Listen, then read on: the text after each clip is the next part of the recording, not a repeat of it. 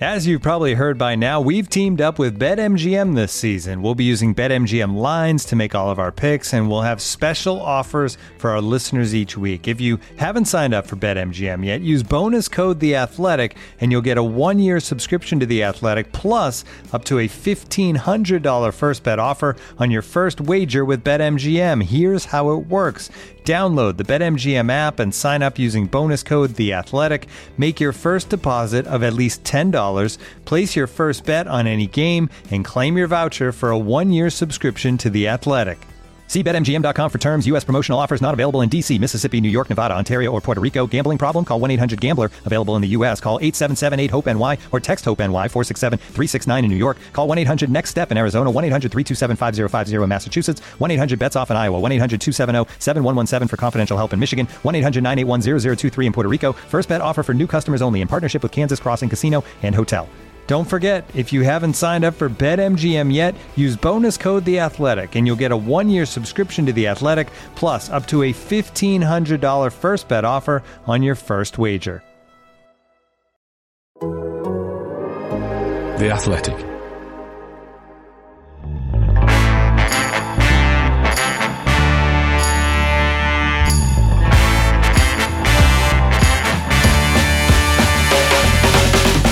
Hello and welcome to the weekend preview on the Athletic Football Podcast, sponsored by Bet365.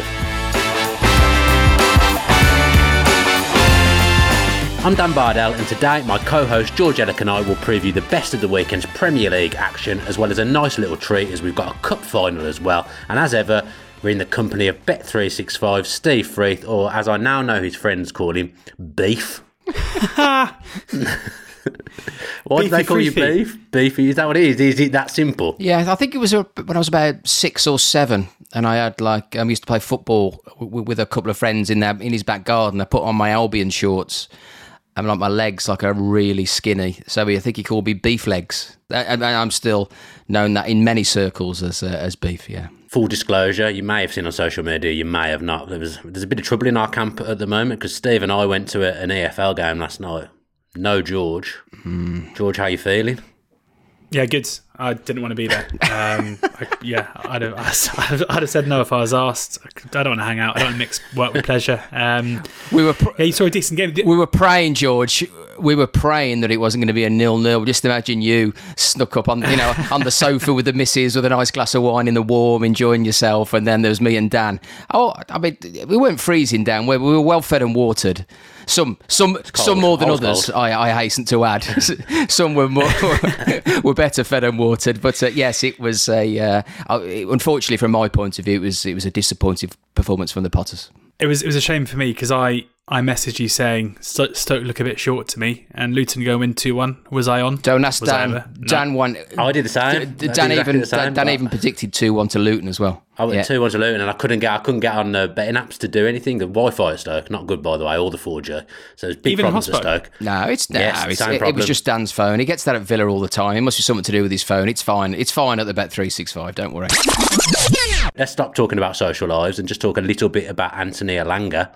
George, he's doing bits, as the kids would say, for Manchester United, and saved them last night, really, in a poor performance. Yeah, he is. I mean, when you look at the players who are performing best for Manchester United at the moment, despite the Ronaldo signing, despite Bruno Fernandes and what he's done previously, you'd have to say it's looking more and more like Jadon Sancho and Anthony Elanga are the two players who need to be starting for United, and that's fairly significant. It's exciting, I think, for whoever does come in and take over. I think we can be pretty confident sitting here that in 2 years, the likes of Cavani and Ronaldo are going to be distant memories. And it's, whilst there might be an issue in terms of return on investment with Ronaldo, it's far, far better for Manchester United long term that it's these guys, the guys who are at the beginning of their career who they're the ones who are performing. And in Elanga, they look to have got a player who has that all-important knack of scoring important goals at important times. Yeah, plenty of Manchester United content on The Athletic at the moment, and content on all the Premier League teams and football in general. So before we do get into that first game of the weekend, remember you can sign up to The Athletic for just £1 a month for the first 6 months. To do that, just visit theathletic.com/footballpod and you'll be able to take advantage of that offer. Game 1 is Southampton v Norwich, a bit of Friday night lights. My favourite team, Southampton, at the moment. Still absolutely flying, Steve. What on earth? They're safe, which I think half the Premier League can't say at the moment. Beat Everton 2-0 last week. First clean sheet of 2022. Actually, their first clean sheet since the 5th of November. They look like they may be able to push towards Europe. Oh, I mean, that's still a big ask, Dan, isn't it? 50 to 1. Well, it's more likely than going down. Yeah, well, it's 150 to 1 to be relegated and 50 to 1 for the top 6. So that's a fair assessment by yourself. You know, the 3 to 1 shots to be relegated. I think they were 7 to 1 when you tipped them down. So they weren't that short. So they're 11 to 4 after the Chelsea game in October, you know, when they hadn't won a game. And they're now odds on, aren't they, to finish in the top half as well, which is, you know, testament to Hasenhüttl and the job he's done. Interesting in a goalkeeper point of view. Fraser Forster's been in recently. You know, those two and McCarthy seem to be, you know, rotating quite a bit as well, and talks about new contracts and things like that. Well, Fraser Forster, if I'm correct, George, I could be wrong, it feels like their run has kind of coincided with him being in goal instead of McCarthy. McCarthy got injured, didn't he, in that ridiculous free kick routine when he was injured and Hasenhüttl slayed him after the game. But since Fraser Forster's been in goal, Southampton's results have improved. Yeah, they have. I mean, often you've got to look at things and work out whether it's a coincidence or it's a cause. Fraser Forster's played very well in goal for Southampton. This was their first clean sheet since the beginning of November. So it's not like he's come in and suddenly they don't concede any goals. You know, they're blessed to have two fairly decent keepers, although Fraser Forster's form before being dropped for McCarthy wasn't the best. So, yeah, I mean, he's a good keeper. He's played well. He's probably now got the jersey. It's interesting how it's always the shirt with an outfield player and it's the jersey when it's the keeper, isn't it? I think he's got the jersey for the gloves. For the sure, he's got the gloves. He's definitely got the gloves. He's got the gloves and the jersey for the foreseeable. But I think there's more to Southampton's good form than just a change in goal. I think we're seeing certain key players playing very well. I think James Ward-Prowse had, by his standards, a very quiet first half of the season. I don't know if the speculation linking him to away from the club, which is kind of the first time that's happened in his career, being linked to Aston Villa, had an impact on that possibly. But he's now, you know, him and Romeu are playing incredibly well. A player I think we're going to talk about in a second, Livramento at right back, is going from strength to strength almost on a weekly basis. They have attacking options and plenty of them, and very different attacking options between Adams and Broha and Armstrong. They've got players with very, very different skill sets who are all adept in playing in the front two that they adopt. You know, it's a pretty well-oiled machine, and this seems to be the way with Hasenhüttl, is that he can often get teams operating at a high level, but just when there's a change of personnel in the playing staff, it takes him a while to get them well drilled in the way that he wants to play. Tino Livramento then. Steve, where would he sit on the odds to go to the World Cup as a right back for England? I'm imagining there's a fair few ahead of him. There is. Is he still in your fantasy team, by the way? No, he's gone. He seemed to be in everyone else's. Mate, Southampton were getting relegated, so he came out, as you well know. Yeah, well, I'm just buying my time trying to look for these prices, and I thought you might be feeling. No, he's 8 to 1. He's 8 to 1. He's 8 to 1. George, are you smashing into that 8 to 1? I know you've got got an opinion on him. There seems to be a bit of traffic in front of him. Yeah, there are. I mean, he's a player who, at 19 years of age, it's incredible to think he came through the Chelsea Academy. He'd never had a loan before. This is his first taste of Premier League football. And in a pretty similar way to Lamptey at Brighton, he's taken to it so quickly. And, you know, he's gone from being someone who'd never played Premier League football to now, I think pretty quickly, being a fullback who we can rest pretty assured will be sought after by every single big club, in kind of quote marks, in the country and possibly in Europe as well. I know that Chelsea have a buyback, seemingly. I don't know if they'll be looking to exercise that. It doesn't really seem much point when they've got Reece James, who will be their right back for the foreseeable future. But in Livramento, his ceiling is incredibly high. I'm not going to back the 8 to 1 because we have so many good right backs, but I do think he's someone who, it was only 18 months ago when Reece James came back from his loan at Wigan, where people were saying, oh, it's such a shame for Reece James that we've got Trent and we've got Trippier and we've got Walker because he's never going to break in. Well, you know, he's probably proven himself to be, at least in Gareth Southgate's eyes, the pick of the bunch. And you know, it would be an argument to say that he is the best and most well-rounded right back of the lot. So it's not impossible to break through these guys. And I think Livramento is showing very quickly, and the rate with which he's improving, that he's another exciting prospect. I think it's be really good for Manchester United with what they're looking to rebuild. That's where these things are a bit strange, because if Manchester United were to move for him, for example, Chelsea would automatically, even if they didn't want him or need him, they'd automatically try and bring him back to stop him going to Manchester United. But he would know. I mean, if you're Tino Livramento and he's already sat at Chelsea looking ahead of him, who's standing in his way, and I'm pretty sure Reece James was a big reason why he looked to leave the club. I think you've got to think that these guys are going to want to play football. I feel like these buyback clauses and other things, I mean, they're pretty rarely activated. We talk about them a lot. I think Matic back to Chelsea is one of the only ones I can think of where they've moved quickly to bring them back. That doesn't happen too often. So, and once, it's pretty fair to think that once you've left a club, having not played many games, you're probably not going to be rushing to go back. So it'll be an interesting one for Southampton. Southampton don't have a great history of keeping their best young talent, and I'm sure there'll be a few clubs this summer who'll be looking to move pretty quickly. Yeah, now this next point, I'm really glad we're going to talk about this because I find it fascinating. So in 14 of Southampton's 24 Premier League matches this season, one of Ralph Hasenhüttl's players has required a medical attention between the 60th and the 70th minute. So I don't know whether either of you saw this piece in the Athletic midweek from Dan Sheldon. It's got a lot of attention. It's not something I've ever seen written about before. Do you think it's bad sportsmanship or is it clever? Well, we even commented last night, didn't we, on the amount of gels it happened. that were being thrown onto the pitch for the players to take on board. And Luton loved a gel last night. And I just think generally in football now, we're just at a stage where players basically just appeal for absolutely everything. They're programmed to appeal at every single stage. Even if they've kicked the ball out in front of the officials' eyes, they'll still automatically appeal. That's the way that it is now. Everybody is trying to just get those small marginal gains as much as they possibly can by putting officials under pressure and like feigning injury, cheating, whatever you want to call it, just to get to those small edges. And players do go down so managers can get to their points across. George will know Graham Wesley's Stevenage 10 years ago. That's what I was going to say. They were written. I think they were written to by the Football League about systematically they would go down so he would get instructed. I think they might have even written to Stevenage about this, inquiring about it. And with social media now, everybody seems to be, well aware of things, and these things get out more often than not as well. Personally, if I was a manager, I would do it as long as I could get away with it until I was stopped doing it. And I don't know what other people think. It seems to me like we've got to just notice that players and anyone involved is going to do whatever they can to win games of football, and that is part of what makes football so great. I'm of the belief that if someone dives, this isn't going to be popular with some people, if someone dives and they get away with it and they win a penalty and they win the game, you can by all means question their morality and their ethics, but in terms of setting out to do what they want to do, they know the risk. If they get caught, they get booked and it's a free kick the other way. That's the punishment.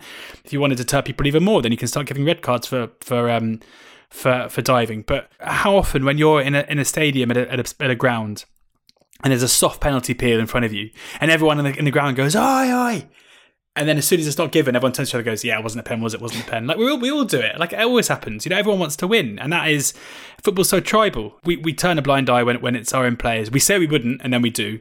And then when it's anyone else, we're up in arms. It's just people are always going to find different ways to win. And if anything, I think Southampton doing this and finding an innovative way to boost their chances of winning games of football until it's caught and they get sanctioned, crack on. Let's just do a little bit on Norwich then before we head to George's tip, Steve.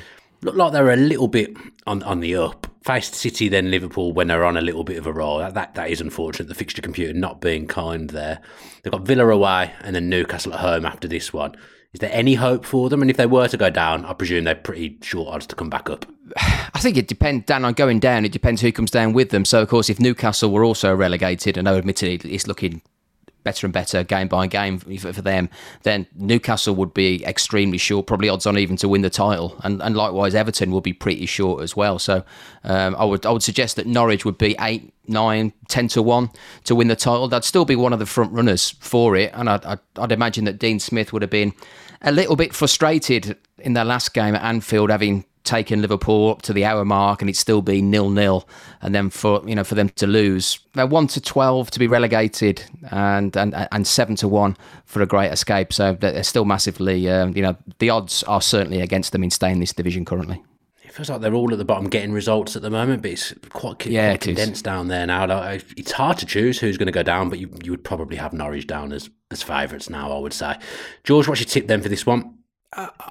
We've spoken about Saints getting their first clean sheet since early November. I think rather than thinking that's a reason why they'll do it again, it just highlights their defensive issues. And they're playing against a Norwich side who themselves have a lot to play for. They are a side who need to basically pick up wins rather than looking to stubborn out draws. Draws aren't going to keep them up at this stage, and it should be a pretty end-to-end game. We saw Norwich score at Anfield and go 1-0 up against Liverpool last weekend. Looking at Southampton's recent games, they only conceded 0.2 expected goals against Everton, which was an incredible defensive performance, toothless from the Toffees. But 2.99 conceded against Manchester United, 1.74 against Spurs, 2.3 away at Wolves. Even go back to the Spurs home game at the end of December, 2.81 in that 1-1 draw. They are a side who consistently concede pretty big chances. And for that reason, I'm going to go both teams to score at 19-20 in what should be an end-to-end game. This episode is supported by Season 3 of FX's Welcome to Wrexham.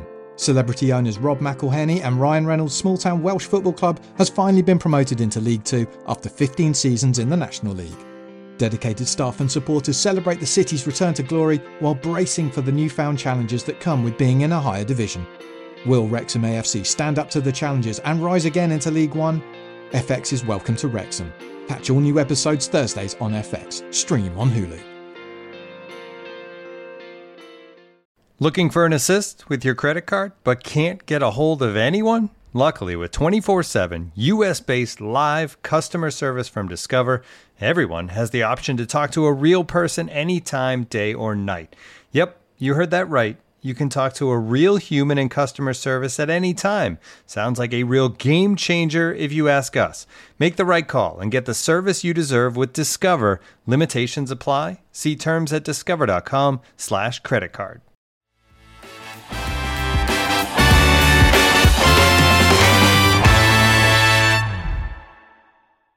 Yeah, will be assessment about the club, about me, and because I think that for me it's very frustrating to lose 4 games in the last 5 games. The players are always the same. In this club, change the coaches, but the players are the same. But the result doesn't change. I'm too honest to accept this type of situation, and for sure we'll make assessment with the club. Game 2 is Leeds v Spurs, Saturday lunchtime. Leeds in a little bit of trouble, but we're going to start with Spurs because prior to Wednesday night's defeat at Burnley, we were all preparing to eat a little bit of humble pie. We gave them not much chance against City, and they were absolutely exceptional, Harry Kane in particular. But then, a little bit Spursy. They lose 1-0 to Burnley, George. A little bit Spursy. I mean, it's I was trying to be Spurs kind. against Spurs. All the narrative. On social media, everyone was saying how Spursy would it be to go and do what they did against City and then go and lose to Burnley. And lo and behold, it's what they've done. I kind of feel like Antonio Conte is the antithesis of Spursy, where he's someone who has such high standards that until things kind of fell apart at Chelsea or whatever, he's someone who's pretty rare to see. When things are going well, things tend to keep going well. And it felt like the reaction at City, conceding in the 92nd minute, and then Harry Kane going up the other end and scoring, the significance for being a Kane brace, the significance of seeing a very impassioned Antonio Conte in the dugout, not looking at all like somebody who didn't fancy the task at hand, for just a few days later to go to Burnley. And I've seen some people say Burnley away, tough game. That's Burnley's second home win of the season. Turf Moor has not been a tricky place to go, and it wasn't a smash and grab. The Spurs had a lot of the ball and did very little with it. Burnley had more opportunities, more shots, and were good value for their win. I kind of feel like for Tottenham, they've just got to do everything they can to keep Antonio Conte engaged and willing, because this season looks like it's kind of spiralling a bit towards a write-off. I mean, they're still massively in the top 4 race, but it feels like it's almost crisis management, firefighting until the end of the season, then have a summer where you can look to raise the standards across the whole of the club and go into next season with a completely different mentality. Yeah, I mean, his interview last night, Steve, we heard it in the car on the way back. There's quite a lot there, but I'll go into it briefly. Antonio? He's saying Antonio? Antonio? Yeah, Sam Matterface chasing after Antonio Conte, trying to get him to answer his final question. Couldn't get an answer, but Conte's basically saying there's going to be an assessment about him, an assessment about the club, that we all need to speak together and understand what the best solution is. It feels very much to me like he kind of he's had enough already. Or do you think it could have been pre-planned, do you think? We mentioned him and Joe. I don't think he's like that. I just think he's had enough. I don't know whether it was pre-planned. I think people were saying, he's just lost the game away at Burnley. He was just telling us about his emotions were running riot.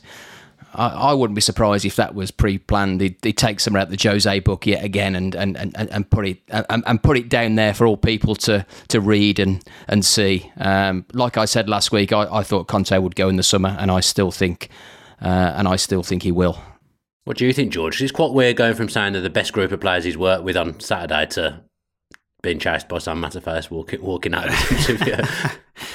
I think he's just an incredibly passionate man, isn't he? I think he we mentioned it last week. He's someone who speaks first and thinks second, I think. And I'm sure if Spurs go and win this game against Leeds 4-5-0, then you'll see a very happy man again afterwards. I personally, I'm not reading too much into it, although that what he is saying, I think is there to try and promote some action at the club in order to bring the club closer to where he feels it should be. I think Antonio Conte probably believes he's taken a job a little bit under him at the moment. He's not used to coaching sides who lose as many games as this, but there comes a time where he's got to stop pointing his finger at the club and acknowledge that this is his team. Because they're obviously capable, because they beat Man City at the weekend, a fantastic performance. And it was also what frustrated me, again, we spoke about this last week, but it was what frustrated me about him changing his tune on the transfer dealings.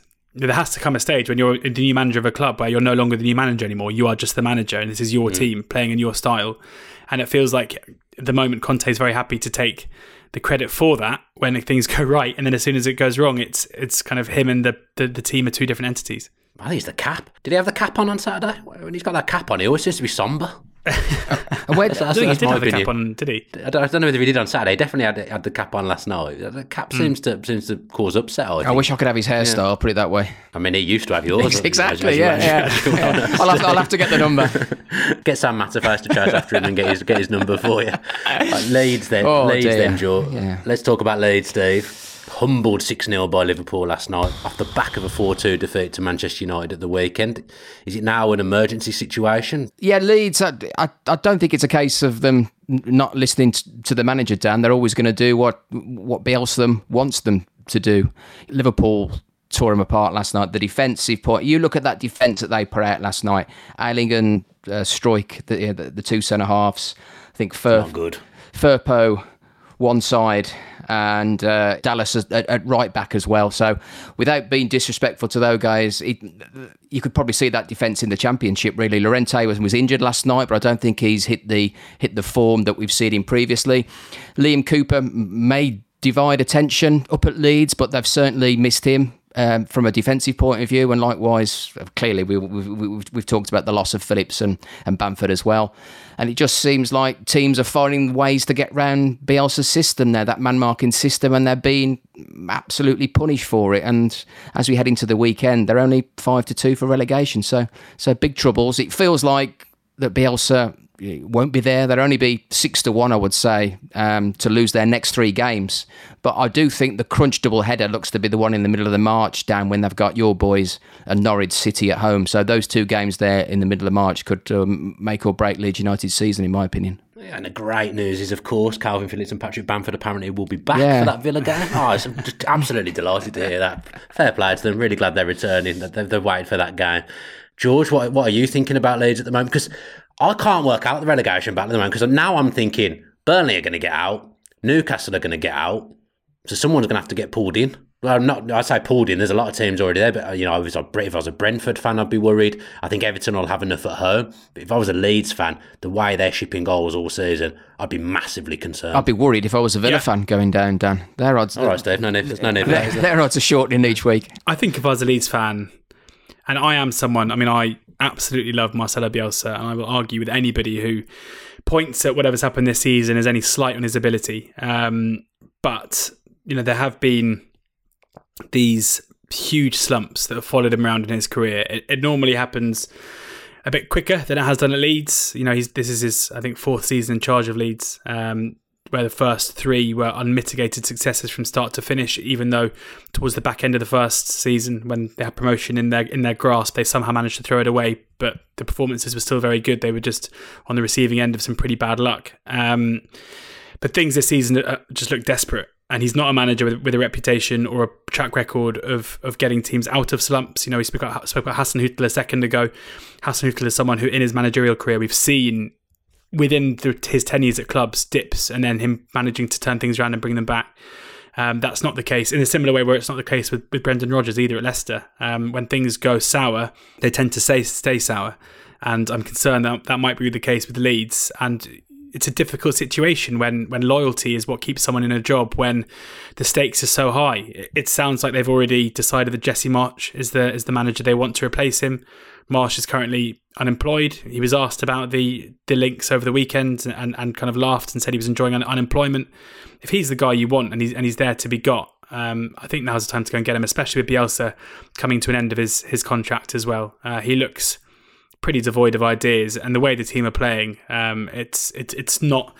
When Bielsa teams are good, it's a well-oiled winning machine, and this is anything but. Come on in, Steve, the tipster. What are you saying for this one? Not last week. I'm going to go to the bookings market. I'm looking at Adam Forshaw, who's averaging 4.8 tackles per 90. I can see him being carded currently just under 2-1 at 15-8. So that's where I'll go this weekend.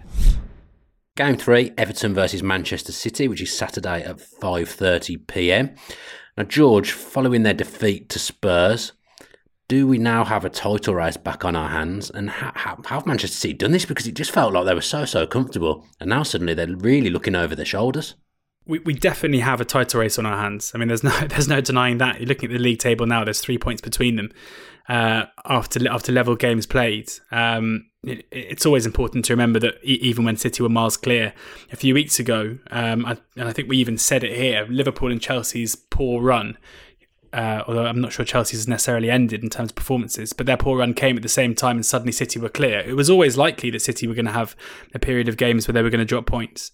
I personally would look more at which team do you think, if they played tomorrow, would be the more likely to win, as being a better barometer of where we expect, who we expect to come out on top. And that 3-point lead is very important. We saw a few seasons ago when neither side dropped points for the last couple of months of the season, how important a marginal gap at the top can be. And if they were to play tomorrow, I think City would be rightful favourites still, despite Liverpool's good form. I think that the level of superiority that we saw City show against Liverpool in the 2-2 draw early in the season was pretty stark. When you've got two sides who are consistently playing against teams who are of poorer quality than them, then games like Liverpool blitzing Leeds 6-0 can, I think, be a little bit misleading in terms of what that means in terms of where they are. City have dropped points. They were expected to. It was poor to do so against Spurs.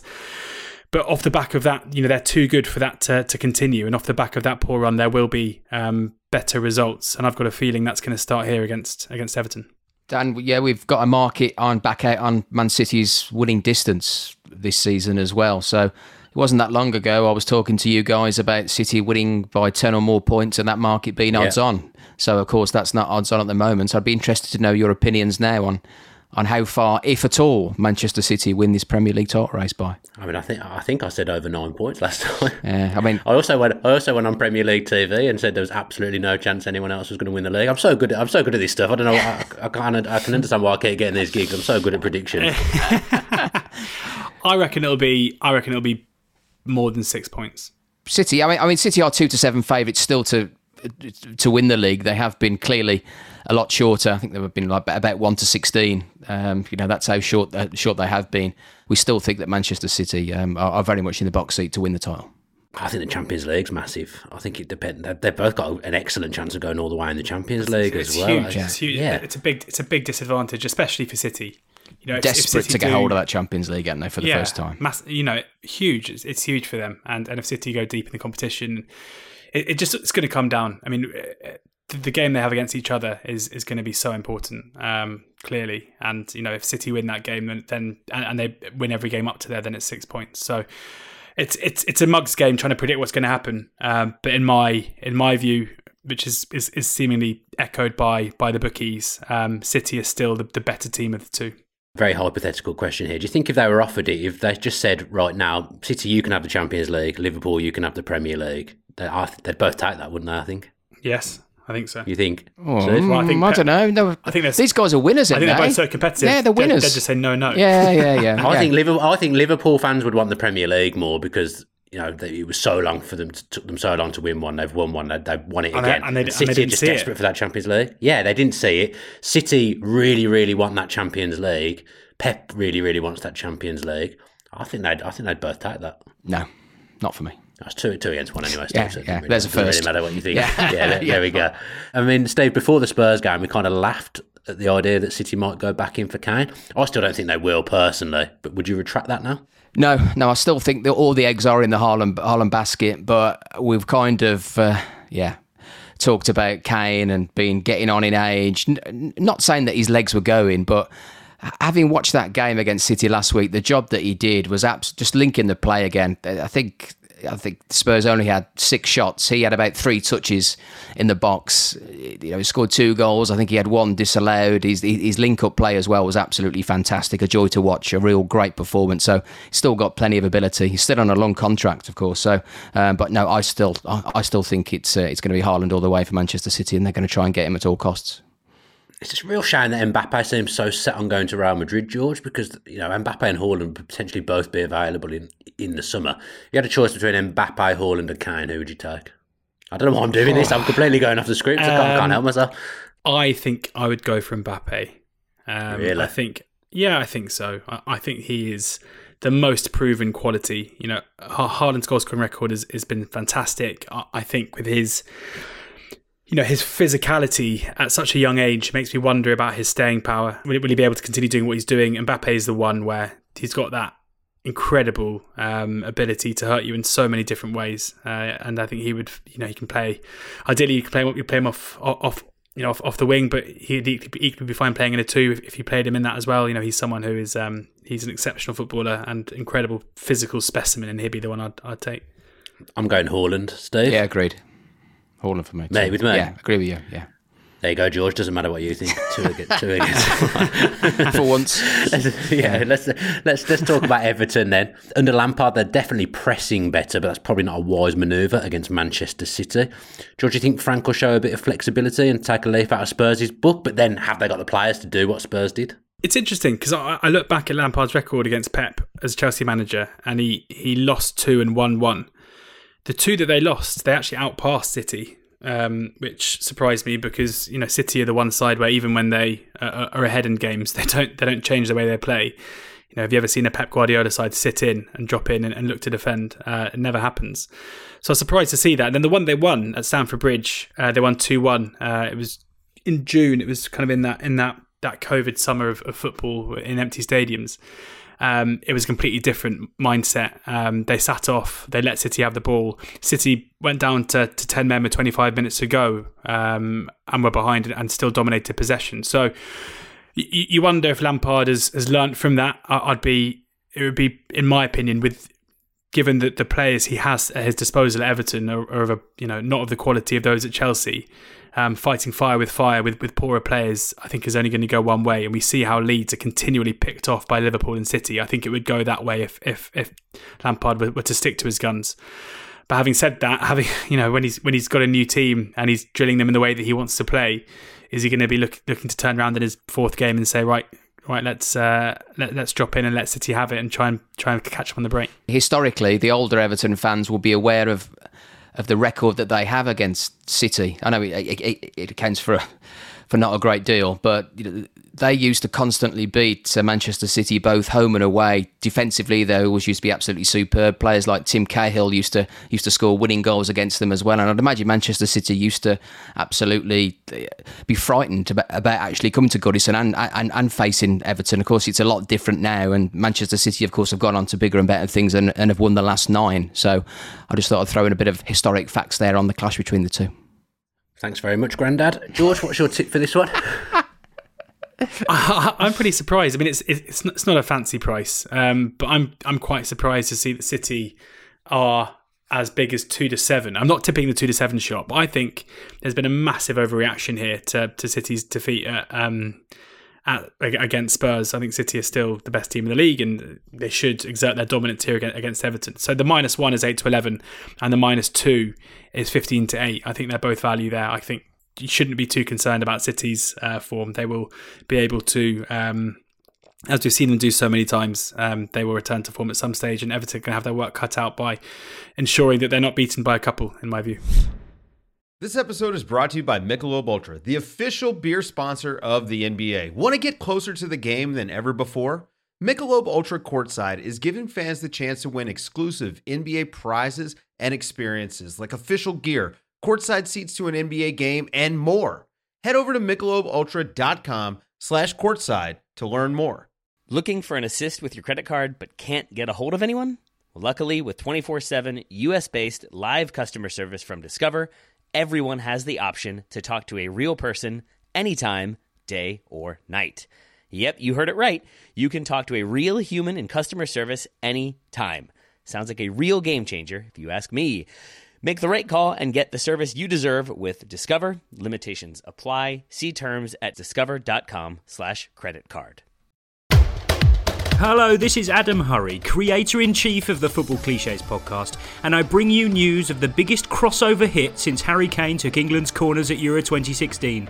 For my guest on this week's edition of Mez at Harland Dix is none other than Totally Football Show Supremo, James Jimbo Richardson. It's astonishing. How dare you put yourself at a point in which you could describe him, or, let's face it, any other number of vertically challenged great players as little. My question to you is, why don't you love him? You can never really complain about going and sitting and watching a top-level football match for a living and possibly explaining who Wham were in the process. Am I allowed to call him Jimbo? Not sure. But in sharing his footballing loves and hates with us, he has joined a stellar, exclusive club of A-listers, including Ellis James, Kelly Cates, Peter Drury, Jamie Carragher, Finchy from The Office, Sir Keir Starmer and Professor Jonathan Van Tam. Enjoy Jimbo's selections and everyone else's on the Football Clichés podcast. Grazie mille.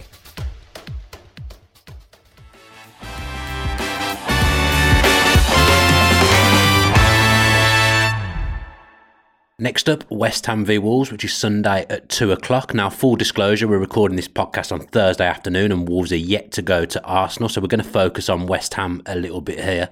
Steve, have they finally run out of steam? I mean, their old striker Haller scoring for fun in the Champions League. West Ham fans are probably thinking, what on earth have we done there, and why has there been no investment to replace him? Yeah, 7-4 he is now, Haller, to finish his top Champions League goal scorer, rubbing shoulders with Lewandowski and Salah, of course. Yeah, it's been some season for him, and West Ham are a double-figure price now to finish in the top 4, having dropped points against, let's be honest, sides that they probably should be beating, really. And Mikel Antonio will no doubt be highlighted. His lack of goals, it seems to be a little bit of a concern. I suppose Bowen been stepping up to the plate and papering over the cracks just a little bit. Just looking at the basic data, he's only had one shot in the last 5 weeks, which would be a huge concern. Whether he's playing too much football, he's also playing a lot for Jamaica as well, doing a bit of travelling. And West Ham haven't got those options off the bench. I think if you look at the bench these days, the likes of Yarmolenko, he's sitting on the bench, and David Moyes hasn't signed a striker. I think I've read since the last time since returning to West Ham as well. So concerns on that front, and they are around 14-1 to finish in the top 4. So we certainly don't think they'll be challenging this time around. It's a little bit of a shame, George, because they are a good watch. I was actually at one point really hoping they would break into that top 4 because I liked what they were about. But now Kurt Zouma plays for them, I don't particularly care. But what do you think? the performances have definitely taken a turn.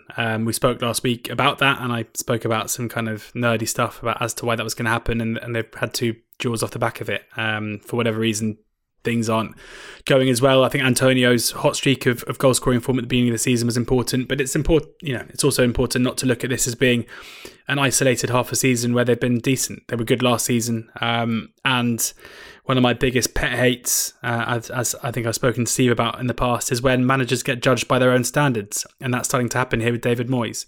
David Moyes has set incredibly high standards at West Ham over the course of his tenure this time round, and it's unfair on him to be judged by those. He is the reason why suddenly being a double figure price for being in the top 4 is a disappointment. But at the same time, if he can manage to steer them to another top 6, top 7 finish, that shouldn't go down as being a poorly done job. And I think West Ham fans at the moment appreciate that and still appreciate what David Moyes is doing. And as long as he's at the helm, and I think their recruitment when they do bring in players has been very smart recently. And I'm sure in the summer they will look to make additions and try again to keep hold of Declan Rice and Jarrod Bowen. Just a quick Google, and Jose Sarr moved to Wolves for €8 million. Not bad. Steve, is the best pound-for-pound goalkeeper / shot stopper in the Premier League? Well, he is on the goals prevented charts. He's top of that, 6.6 goals prevented, faced 96 shots on target, and he's the best keeper according to those stats. A upgrade on Patricio, a sweeper keeper. I think Wolves fans. I think non-Wolves fans might have been quite surprised when Patricio left. I think Wolves fans, though, those who go and read the data, were quite pleased in a way and quite excited by the fact that Sarr's come in and they've proven to be correct. Clearly, the manager as well. After we're talking about managers, hitting the highs. Nuno was one of those. The first couple of seasons in the Premier League, Wolves had some high finishes, and it went all a little bit stale for him in the last season. There, I think Wolves fans just got a bit bored. Bruno Lage is still quite defensive, but I think they're a bit more adventurous these days. The back 3, back 5, whatever you want to call it, have worked together for a long time now. I know Kilman's still relatively young, compared to the likes of Conor Cody, but him and Kilman and Saïss have been brilliant. Ruben Neves has stepped up to the plate. He's back on form as well, and they've got players to come back, so it's all looking pretty good. Who's to say they haven't lost 4-0 to Arsenal? I certainly hope that they have, but Wolves are definitely going in the right direction. I actually think they've got a good balance between defence and attack, and have got every chance of finishing high up the table. You mentioned players coming back, and Pedro Neto returned from a long-term injury over the weekend. George, if you had to pick one out of West Ham or Wolves to finish as the so-called best of the rest, who would you be going for right now? It's difficult because I kind of fancy Wolves here, but then I think you're falling into a bit of a trap by saying Wolves, because we're talking off the back of a very good bit of Wolves form and a pretty poor run of West Ham form, and West Ham have the small march on them in terms of points on the board. So I'm going to stick with West Ham as being just about better, but I am excited about Neto.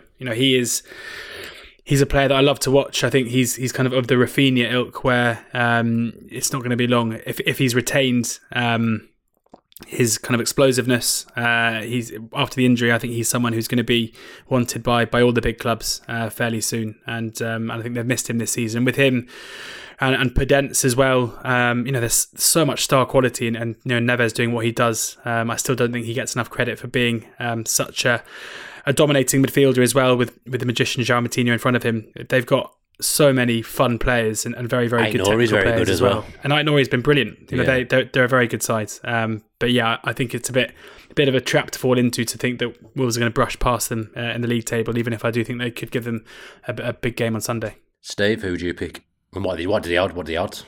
Yeah, West Ham will be favourites at 4-6 to finish above Wolves on the current odds, with Wolves at 11-10. So we do fancy the Hammers to get back to a little bit of form and finish above Wolves. If you gave me a free bet there, I'd probably play Wolves. I have to say, and I think this game at the weekend might take a similar path to the one that we saw earlier in the season when there was just one goal scored. So, from a betting point of view, I'd probably play safe and go for under 2.5 goals in this game.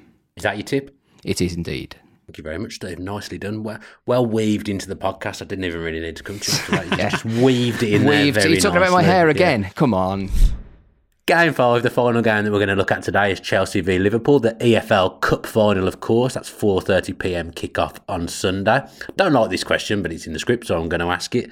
George, does the Carabao Cup matter? I mean, I think it's quite a good question. It matters to Liverpool and Chelsea on Sunday. It matters to a lot of EFL fans for a couple of months in autumn and winter. Does it matter to Chelsea Liverpool until the semi-finals? Not really. That's the issue with it. It seems to be one of those tournaments where suddenly it matters when you're there in the final. It's a great competition in my view because of the opportunities it gives EFL sides to play up against Premier League sides, have a good day out, have a chance to test yourself against the best and maybe make a few quid. I personally don't think the Carabao Cup final matters a great deal. I'm shocked at this. This was the opposite of what I was expecting from you. Me too. I thought George would be all over this and would be very pro. I am very pro. I'm pro the Carabao Cup. Does this game matter? How much does this game matter to Liverpool and Chelsea? Is my point. Yeah, I suppose. Yeah, I see what you're saying. That's my issue. If Villa. If West Brom... stop laughing, George. And Oxford. Yeah, well... And Oxford, just drag our teams into it. Our greatest ever moment was winning the Milk Cup back in 1986. 86 against QPR. We all remember that. Against QPR. Yeah. And who was managing QPR? Jim Smith? No. Yeah, having just left us the year before. Yeah. There you go. See? The bald eagle that he was. The brilliant Jim Smith, yeah. But that's my point. So if Villa were in the Carabao Cup final, if West Brom were, if these sides were winning that cup, is going to be. I'm not happy with that comparison, Villa being compared to West Brom at all. If Villa won the Carabao Cup this season, where would it rank in the best? Where would it rank in the best moments in the club's recent history? Yeah. We haven't European won anything Cup since 1996. Exactly. The European Cup doesn't count. That's my point. So, but for Liverpool and Chelsea, this game on Sunday, it doesn't prove anything. Like the FA Cup final is clearly the pinnacle of UK domestic cup competitions, and therefore, when you've got two sides who are, it's important for these fringe players who don't get to play very often. It's a great competition for blooding those players as well. I love the Carabao Cup. My point was that this Sunday, this game, does it matter?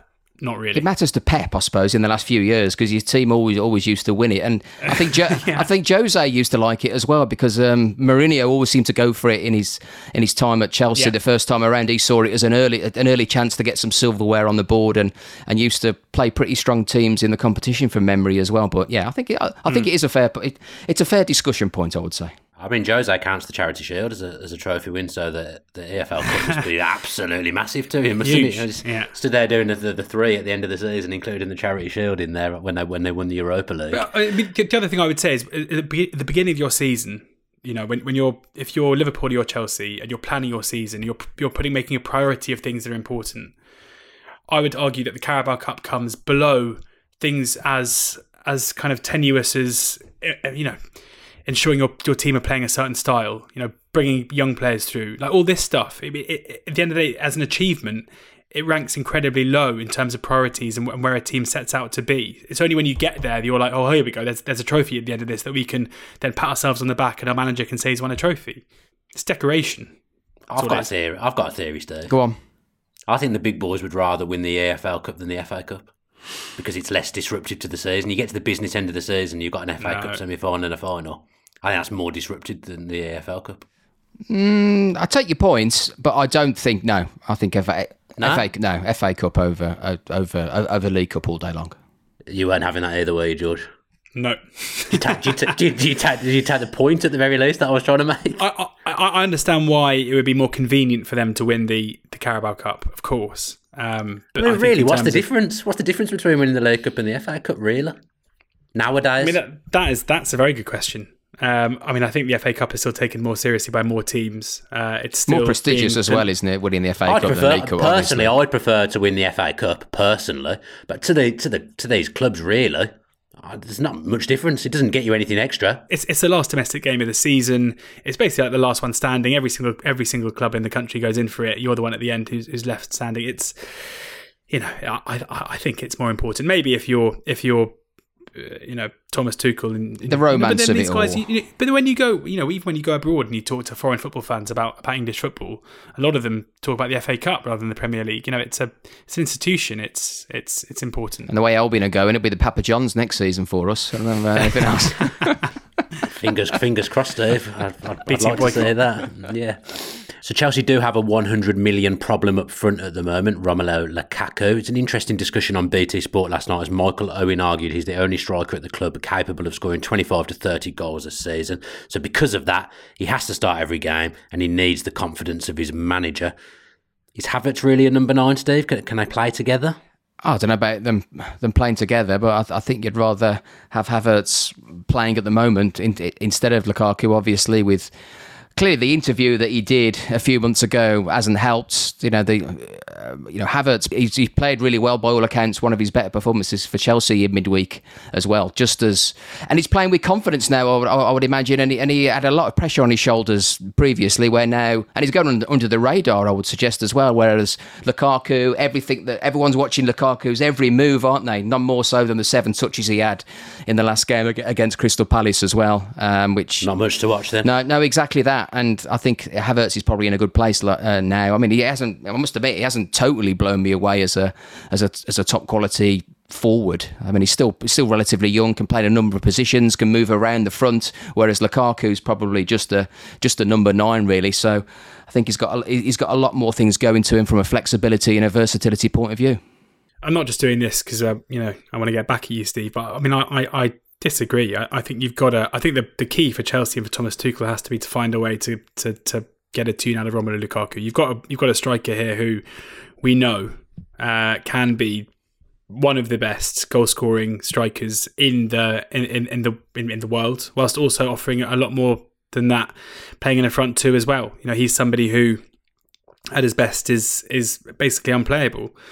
You can't then just sit back and say, well, he's not doing it for us, so therefore let's cut our losses. Even at Manchester United, where he divided opinion, he still scored a lot of goals. This is a guy who scored a lot of goals for West Brom. He scored a lot of goals for Everton. So it's not a Premier League issue we've got ourselves here. It's either a confidence issue, or it's a fitness issue, or it's a style issue. But when you go out and you buy a guy who is proven in your league and has one of the best goal scoring records in Europe over the last couple of seasons, and things don't initially click, you've got to look at yourself to an extent and say, how can we make this better? Because the best possible situation here for Chelsea is for Romelu Lukaku to regain his form and play up front for them. That solves everything. Don't go out and buy another striker. Like Chelsea strikers, you look at the revolving door of Chelsea strikers, and this is what they do. They cut their losses when things don't go well. You've got an elite coach in Thomas Tuchel. You've got a very, very good team around him and behind him. He played in the front two with Martinez at Inter and did very well. So why don't you try that? Or is Thomas Tuchel too stubborn to say, this is how I want to play? Okay, but I've got a guy here in Lukaku who maybe wants to play this way instead. You find a way to make it work, because this isn't Romelu Lukaku is bad. This is Romelu Lukaku is playing badly. I agree, George. I mean, I was just looking at his data earlier. Rudiger has had more shots than Lukaku this season. It's incredible. He does shoot from his own penalty area. Yes, he does, yeah. And of course, having seen Lukaku at the early stage of his career as well, and go on to bigger and better things, of course, as well. I'd love him to see him, come back to form and start scoring goals like he did against Villa earlier in the season. I mean, that's the only team it feels like he scored against is Villa, honestly. So many bad things going on at the moment. Has Jurgen Klopp played a blinder, George, bringing in Luis Diaz in January? I mean, their squad now, their depth, it's incredible. Mane now looks more hungry because there's a little bit of competition there. But you look at their bench, and the player's not even getting on the bench. Liverpool's squad is up there with City now. And I think it always has been. And as we say, the squad is better now than it was probably when they won the league, when you add Elliott, Jones, Thiago, that's why it's so good, these players. I mean, he looks very, very lively. We've seen Sadio Mane come into some form off the back of Diaz coming in. Understandably, now we had three positions for 4 players. We've now got 3 positions for 5 players, and it felt like Mane was always the one, because of the way where Jota plays. It was always Jota and Firmino up against each other, but given where Diaz wants to play, it's now Mane's spot that's really under threat. And having competition for places, especially when you're playing so many games in a season, can only be a positive thing, and that's what we're seeing now. So he looks a masterstroke because he looks like a very good player, and the 40 million quid or whatever it was doesn't seem like a massive fee. No. But also in terms of just competition for places and keeping players fresh, it looks, I think we've all been quite surprised how quickly he's made that impact. And George, what's your tip? I'm backing Liverpool to win. They're 13-10 in 90 minutes. I'm just convinced that Chelsea aren't playing well, and I think a lot of Chelsea fans agree with that. even against Lille in the Champions League, even out in the Club World Cup, even at Palace where they scored very late on to win the game. We're not seeing a big margin of dominance from Chelsea over their opposition in any games. And in fairness to them, it must be quite difficult playing in 15 different competitions in a row. You probably never know what you're playing in. But I think Liverpool are the better side. You know, I was pretty bullish pre-season on this podcast by saying that I thought Liverpool were the second best side in the division behind City, and that they were the team who probably would serve it up to City. And that they were an each way bet. That is playing out in the league table now, and they're 10 points clear of Chelsea. And I think that gap will be shown on Saturday. Okay, brilliant. Sunday. Well done. Okay, just enough time for me to remind you to subscribe to The Athletic today, and if you do so, you'll gain full access to all the brilliant articles as well as ad-free podcasts for just £1 a month for the first 6 months by visiting theathletic.com/footballpod. That's it. That does us for today. Thanks to Steve and thanks to George. Thanks to Beef and thanks to George. And of course, thank you to all of you for listening as well. Remember to hit subscribe so that you never miss a show wherever you get your podcasts. Mark Chapman's going to be back on this feed on Monday. You've been listening to the Athletic Football Podcast. Have a great weekend and enjoy all the football. The Athletic.